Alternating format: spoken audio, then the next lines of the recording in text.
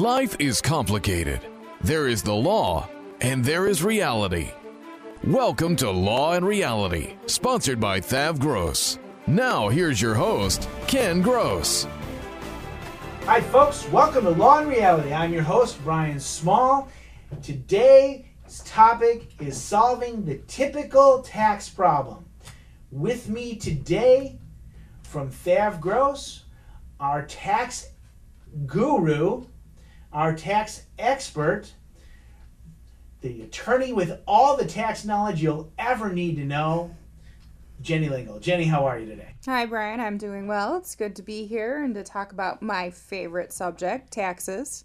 Really, because my favorite subject is University of Michigan football. But since that's not my topic for today, my favorite topic then will be the typical tax problem today. Although I have to say that it is going to be football season right now today. So go blue. I know you bleed green and white or something like that. But so tell me, we've got the typical tax problem. What on God's earth does that actually mean? What is a typical tax problem? You know, Brian, in reality, there is no typical tax problem. Every person I see has a little bit of different story, a little bit of different angle, had different things happen. I typically find no two tax problems are exactly alike. Oh, come on. You've been doing this for so many years. How many? A lot of years. I've been doing it about 15 years now, Brian. 15 years. So that just makes me older than you. Okay. Pretty much, yes. So you've been specializing in the area of tax problems for individuals and companies for many, many years. Yes, absolutely. So when I went to law school, you start out with the same general classes that everyone's required to take, and I found that I really loved my tax classes. And everyone thought I was crazy, so someone suggested, hey, why don't you go work in the low-income tax clinic and see what you think? And I did that, and I really enjoyed the work. I enjoyed the strategy. I enjoyed the people, and I enjoyed solving my clients' problems. So I found that this was an area of law that people weren't really being represented, what I would say, appropriately. Every person I meet has a little bit different story, and depending on where you're at, I fit you in a different box in what we would call our toolbox of resolving tax problems. At the end of the day, a lot of people think of tax problems as merely being an I owe them money, now what? But that's just one of the things that happens. Wait. So you're a tax attorney. Correct. Okay, specializing in tax problems. Yes. How do you differ from, say, those tax services that are out there that I'm always seeing at 4 o'clock in the morning when I can't sleep because of my insomnia? What like call 1-800 save my my derriere tax service. What are you doing differently? What are they about, and why are they, as Ken is prone to call them, scams? Well, for the most part, let's err on the side of caution and say you've got someone working for one of those companies who really does want to help you and not just rip you off, which I find hard to believe. The problem is, first off, they're not attorneys. Well, wait. It said that they're an IRS enrolled agent. Right, that means nothing. But it sounds so important. It does. It sounds important. And you also have something, well, we have, retired IRS agents working, or we have this, or we have that. The difference in calling, I would say, for example, our law firm, is the first thing is that I find most people come to me after they've been kind of called by some of these companies saying, well, I need to file an offer in compromise. Wait.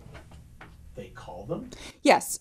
So attorneys, we may send a letter saying, hey, if you need our services, this is what we do. Put a little pamphlet in there. However, there's other tax services out there, and they're not attorneys and they're not CPAs who are looking, and they're making cold calls, or they're calling based on a federal tax lien list and telling you that they can resolve your debt and they throw out a percentage there. When I explain to my clients how the offer and compromise program actually works, they're somewhat astonished. So I'll often have someone say, well, I got a call from that 1-800 company, and they said that I should file an offer and compromise, and it sounds great, and I'm going to go with them. But, somebody said that, you're good at what you do. Maybe I should just come in here for a second opinion. And I say, that's great. I said, so what financial information did you give them? Well, I gave them my credit card number to charge me the fee. I says, well, how much do you owe? What years do you owe for? Have you filed all of your returns? So we go through that, and then I say, okay, so you went through the calculations on the phone. He says, well, no, they told me they could resolve it for 20%. It is insane to believe that based on how, which I'll explain in a minute, the offer and compromise program works, that somebody could throw a percentage out there without knowing your situation. But I see all those commercials, Jenny, and it says, they said, I'm Bob, and I owe the IRS $86,000, and I settled with them for $1,000. I'm Sue. I owed the IRS $140,000, and I paid them $12,000. Oh, absolutely. I can make those commercials just as well. But what we have to know is Bob and Sue are two different people. So, for example, you wouldn't sit down in front of a CPA and say, I'm not going to tell you what I do, what I have, how much money I've made, prepare my tax return. How much taxes do I owe? It's impossible. It's a little bit difficult, isn't it? It's absolutely. Guesswork involved in that. It's insane. So the first thing that I say to someone, and I take my piece of paper, and it's, the IRS has 12 pages or something of forms, but I can do this in my sleep. And my first question to you is, let's go over part one of the offer. Part one of the offer is 401k, IRA, any other stocks, bonds, investments, life insurance with a cash value, more than 20% equity in your home, any vacant land, any rental property, any equity in a vehicle above $3,450, any savings account about $1,000. Yeah, I gave you, but here's the point. I gave you a whole bunch of things in part one that only take a few seconds to actually go over with the client. And then I say, did 1-800 ask you these questions? No, is typically the response. So for example, so how do they come up with the 20% number then, or a 10% number, or a 2% number? They're just making it up? They're pulling it out of somewhere, Brian. So I often have people come to me and they'll say, well, for example, I had someone say, well, I just paid this company $8,000 to file an offer for me. And my first question is, do you have a 401k? She says, yes. I say, how much is in it? She says, $350,000. I say, how much do you owe the IRS? She says, $100,000. I said, are you allowed to take the money out and pay the tax and the penalty or borrow against it? She says, yes. I say, you don't qualify for an offer. End of story. It is a math formula. So that's just part one. That's just part one. So the analysis, which A, we do in a free consultation, B, can save you thousands of dollars by getting the analysis done. The tax services that you hear and see on the radio and on the TV stations are not out to do anything but make money. Yes, all businesses, law firms are in the business of making money. Let's not pretend. But we have a fiduciary duty to our clients, an ethical duty to our clients to find the right solution and help you. And if that means that you come in and say, I want to do an offer and compromise, and in 5 minutes to 15 minutes, we can do the analysis and say, yes, you qualify, or no, you don't qualify. Talking to a salesperson in California who's trying to sell you a tax service, recognizing that the offer and compromise might be your solution, okay? It absolutely might be. It also might not be, and they're not in the business of finding the not be. Well, Brian, before we even get there, I often find people who do qualify for an offer and compromise, but then you also have to be able to afford what that number is. And if you ask those companies what the percentage of accepted offers are, you're not really going to get a straight answer. For me, I can say 99% of the time, if you come into my office and I tell you qualify for an offer and I give you, usually, sometimes it's an exact dollar amount, sometimes it's a range, because I'll tell you have this little weak spot here. They may bring this up, they may not. Here's what it's going to be, so you're prepared to pay for it. Each and every time those offers are accepted within that time. I can't think of an instance recently where it wasn't accepted, or I didn't say, you know what, this person is insane, we're going to file a protest. They're missing it, which is included in the original fee that I quoted you. Now, if you lie to me or your financial situation changes, for example, I've often had someone say, well, I was making $25,000 and now I'm making $80,000, well, the numbers change. Okay, so that's something we deal with. Doesn't mean you shouldn't take that job. Now, what Brian was leading to is sometimes I can calculate the numbers and say you absolutely qualify for an offer and compromise. However, maybe you're self-employed, which means you may not be able to remain compliant with the IRS for the next 5 years, which is what the IRS will require after you accept the offer and compromise. Sometimes a bankruptcy to deal with the tax debt is a better solution, because in the past you have a history of not filing your tax returns or not being able to pay the tax obligation as it comes due. Both of those things are required when you file an offer and compromise. Right. And the other instances there, so maybe I'll say, well, maybe we should use the Chapter 7 because what's going to happen, let's just get rid of the debt. Now, oftentimes some people say, well, I have tax debt, and then I start asking you questions about your medical bills and your credit card debt, and people are a little confused. And I say, well, I'm not just going to sell you an offer. If you have credit card debt, if you have medical debt, if you have judgments against you, if you have other issues with your home, I'm going to first look to see if there's another solution that encompasses all of your debts and liabilities, which is something that a business that just preaches basically the offer and compromise program is not going to be able to analyze or provide you. That's why what we specialize, or at least what I specialize in, Jenny specializes in at Thav Gross, is what we call financial crisis management. It's dealing with the issues and finding you your best solution. Not a solution, your best solution. Now, Jen, let's back up for a second. Let's just address the most typical problem I see with taxes, which is failure to file a return. Right. I mean, that's the simplest one, yes. People walk in to see me and say, oh, yeah, when I say I need your last 2 years' tax returns, they go, I haven't filed. Well, how long has it been? You know what? It's not uncommon to have somebody tell me that they haven't filed for at least 5 years. 10 years, 15, 20 years.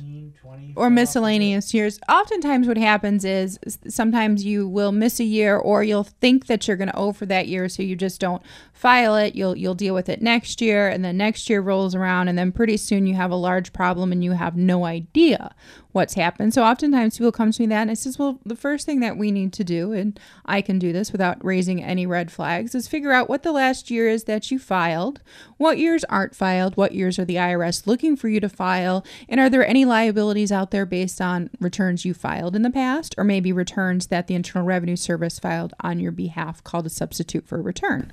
Oh, so you can find all this stuff out without raising any red flags at the IRS? Because that's what people are afraid of, you know. If I haven't filed in 5 years, oh my God, if I contact the IRS, the next thing I know, they're going to levy my wages. Well, and that is possible. So the first thing that I say is, okay, so we know that we're missing returns. We believe that you're likely going to owe. So let's put that aside for the next 15 minutes. Let's talk about what's going to happen if you do owe. What collection alternative are you going to qualify for? Are we going to try and file an offer and compromise? Is it going to be an installment agreement? Are we going to try to get you maybe uncollectible, which means that it's basically an installment agreement with a 0 monthly payment for a period of time in order to try to put you in a Chapter 7 bankruptcy when those taxes become dischargeable? Are we going to look to a Chapter 13 if there's other issues beside taxes? So in that meeting, I'm not only discussing with you, okay, well, we have to find out part one before we can determine which way we're going to go, but I also try to go through what all the avenues are for resolution, so that when you leave my office, you may still realize that you have a problem, but everybody leaves breathing a little easier, saying, okay, now I have options. Now I know what's going to happen. This isn't as scary of a process as I thought it was going to be. Well, let's change it to an urgent problem. Sure. I haven't done all the things I'm supposed to do, and the IRS just sent me a letter that says they're levying my wages. What? I got it. No, they can't take my wages. I have to eat. I have a family to support. I have a mortgage payment. I've got a car payment. The IRS can't take my paycheck. Can they? They absolutely can take your paycheck. And unfortunately, what often happens is that letter comes either, which is the worst case scenario, is after you get your paycheck and the money has already been levied.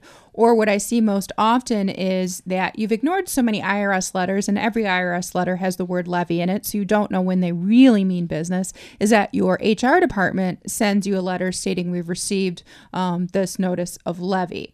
At that point, we have a horrible situation that we have to deal with, because they leave an average person with possibly $350 a month in their pay. $350 a month is all I get left if they levy my wages? Right. And what the IRS is trying to do is they're trying to force you to come to the table I've had individuals, I can go as far as, and we won't get into the details, it's a short show, where they have the U.S. Marshal out at their house ready to bring them in because they have failed to comply with their tax obligations. At the end of the day, they made it into my office. We spent 3 hours there. I called the revenue officer, provided her with all the documentation. She said, I'm going to let the attorney know that you've complied with the request. These people can't afford to make a payment. I'm going to close them out and uncollectible. So the IRS isn't always looking for you to write them a check, but what they are looking for you to do is file your returns and then provide either financial information or request a collection alternative so that your case can be deemed resolved. Okay, so let's step it up a little. Bigger problem, you know. And those levies can be released also. We didn't get to that part. You can get levies released through negotiation and discussions with the service? Right, and each person's situation is different, so this would be a 12-hour show, but I would discuss the person being levied, what their situation is, and how we get that levy released. And oftentimes I say, please come in to me with the fax number to your payroll department so that we can get this faxed over to them immediately. See, but at least as IRS goes, at least they can't touch my home, right? I get to keep my house. They can never do anything with it. There's no...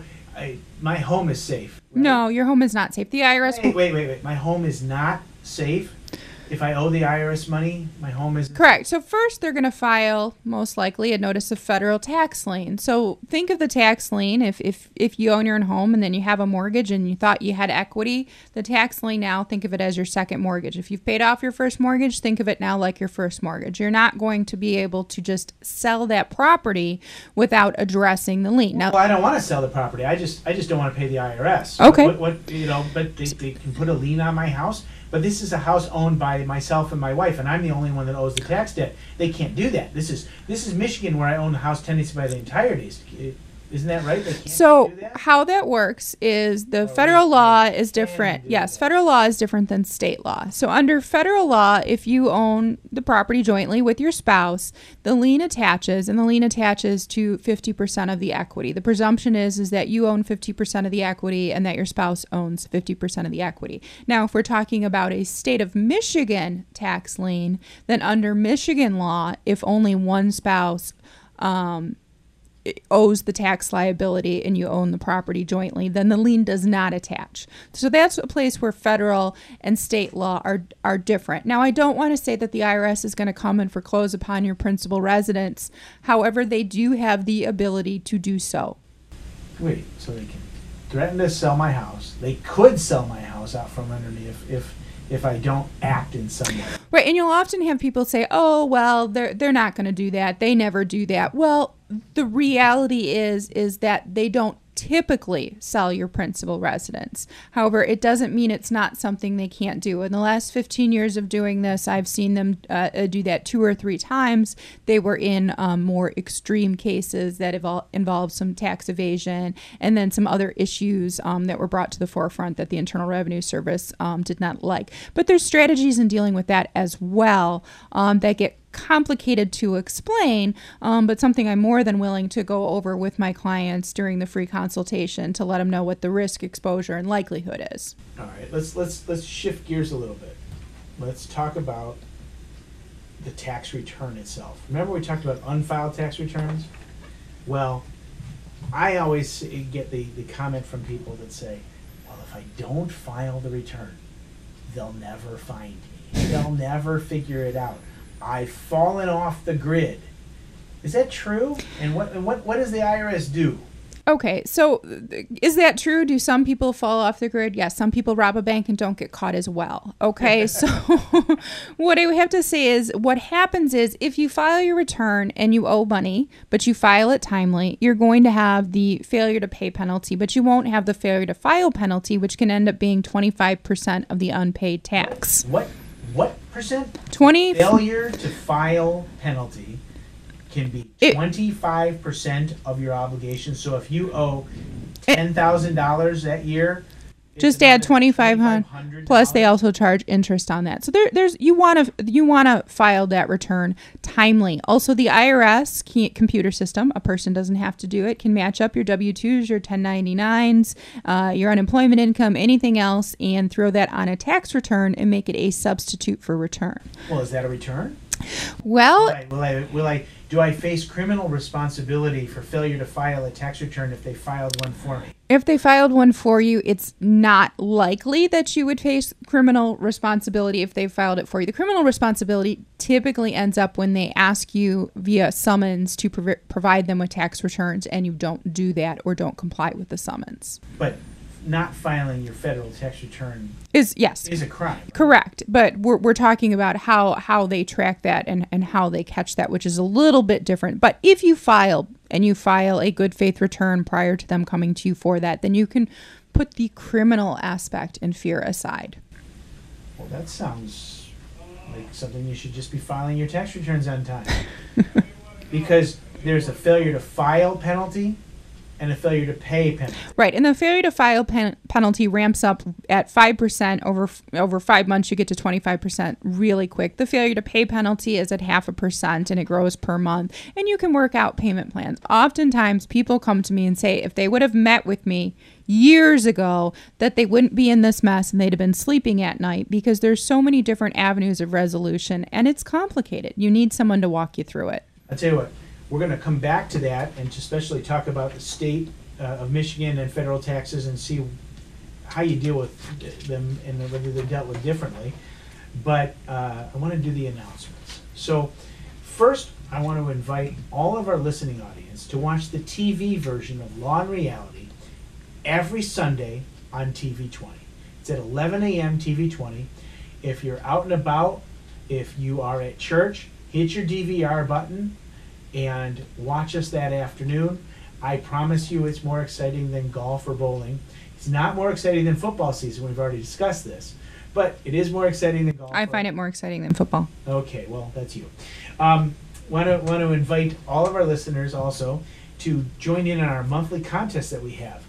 This month we're giving away a free $50 Visa gift card, a Law and Reality hat, and a copy of Ken's book, Dump Your Debt. All you have to do is go on lawandreality.com or thavgross.com. A pop-up will come up and ask you if you want to enter the contest. Type in your email address and you're entered. And then we do the drawing once a month. We have an exciting seminar coming up. Wednesday, September 26th from 6 to 7:30 p.m. in our offices in Bingham Farms. September is the time for my debt to fall. And yes, while I understand it's still warm out there and the kids are just getting back to school, it is going to be fall soon. And so what we want to do is talk about September being the time to get rid of your debt. We're going to talk about how to preserve your future income for you and your family so you have something to retire with. Debt elimination is going to be the key part of the process. We're going to look at Chapter 7 bankruptcy, Chapter 13 bankruptcy, debt resolution, offers in compromise. We're going to look at student loan relief. We're going to look at all the options and budget management too. All the options and opportunities that exist for you to get your debts under control, eliminate them, or figure out how to put yourself in a position so you can get rid of them over a short period of time. Debt elimination is the key to your financial success in the future. That's what we're going to talk about. Jenny Lingle is going to be there talking all about the different opportunities you have to get out of tax debt. And when you here's how you sign up so you don't miss it. Sign up at lawandreality.com, thavgross.com, or call us at 888-235-HELP. That's 888-235-4357. And if you attend the seminar, you get a free copy of Ken's book, Dump Your Debt. Now, those of you that are listening and want to attend the seminar, let me tell you one other really great thing about the seminar. It's free. There's no cost. Now, we're not giving out steak and wine dinners, but there will be coffee and cookies, or water and cookies, actually, bottled water and cookies, and we will give you all this information absolutely for free. And like I said, you get a free copy of Ken's book, Dump Your Debt. Now, if you don't want to wait or you want more information sooner, feel free to give us a call to come in for a free consultation. whether it's on debt issues with myself, or tax issues with Jenny Lingle, estate planning again with me, or business issues including business formation and business problems with Ken Gross, elder law issues with Pat Simasco, Social Security disability or workers' compensation issues with Jeff Kirschner, we're available for those free consultations. And of course, if you want to know even more, we have some free reports on how to save your house from foreclosure, business formations and loans and grants for small businesses in Michigan, and the Retiree's Guide to Social Security from Pat Simasco, all available on our website. I'd like to thank our sponsors, who are Kirschner Law, Simasco Law, and Thav Gross. Now, Jen, back to the issues in the last few minutes that we have for the show. Talk to me about the state of Michigan. I owe the state of Michigan tax debt. Can I just deal with the same problem? I mean, can I just do the same thing with the state as I do with the feds? The Michigan Department of Treasury is a little bit more difficult to deal with because they use a third party. That's shocking.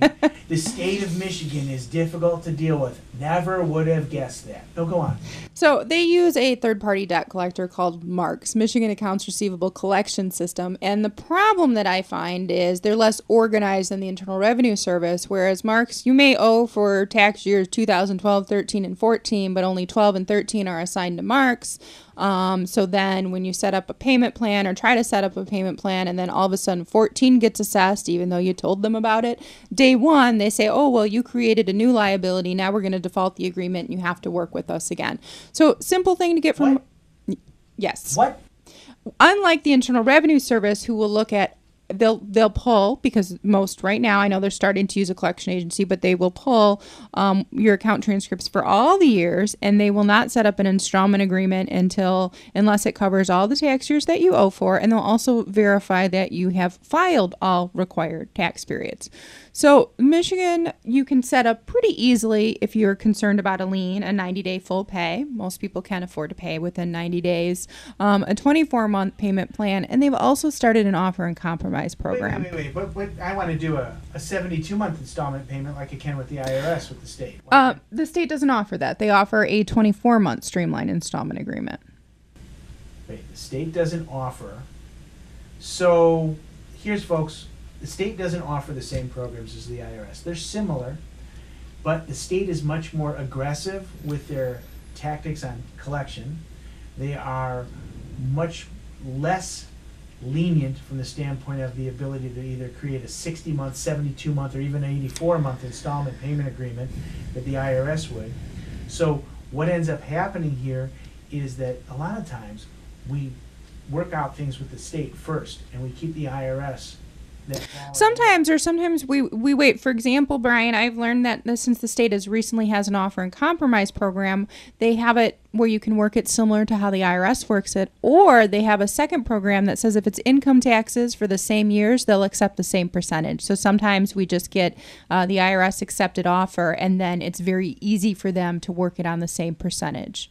So the key is understanding what your issues are, creating a path and a pattern to deal with them, creating a program to put yourself in a situation where you're addressing all of the problems, not just some of the problems. Whether it's bankruptcy, whether you're using the offer and compromise through the state or the feds, whether you are going to be put in uncollectible status where nobody can touch you and nobody come after you. The bottom line is you need to know your rights, you need to know your options.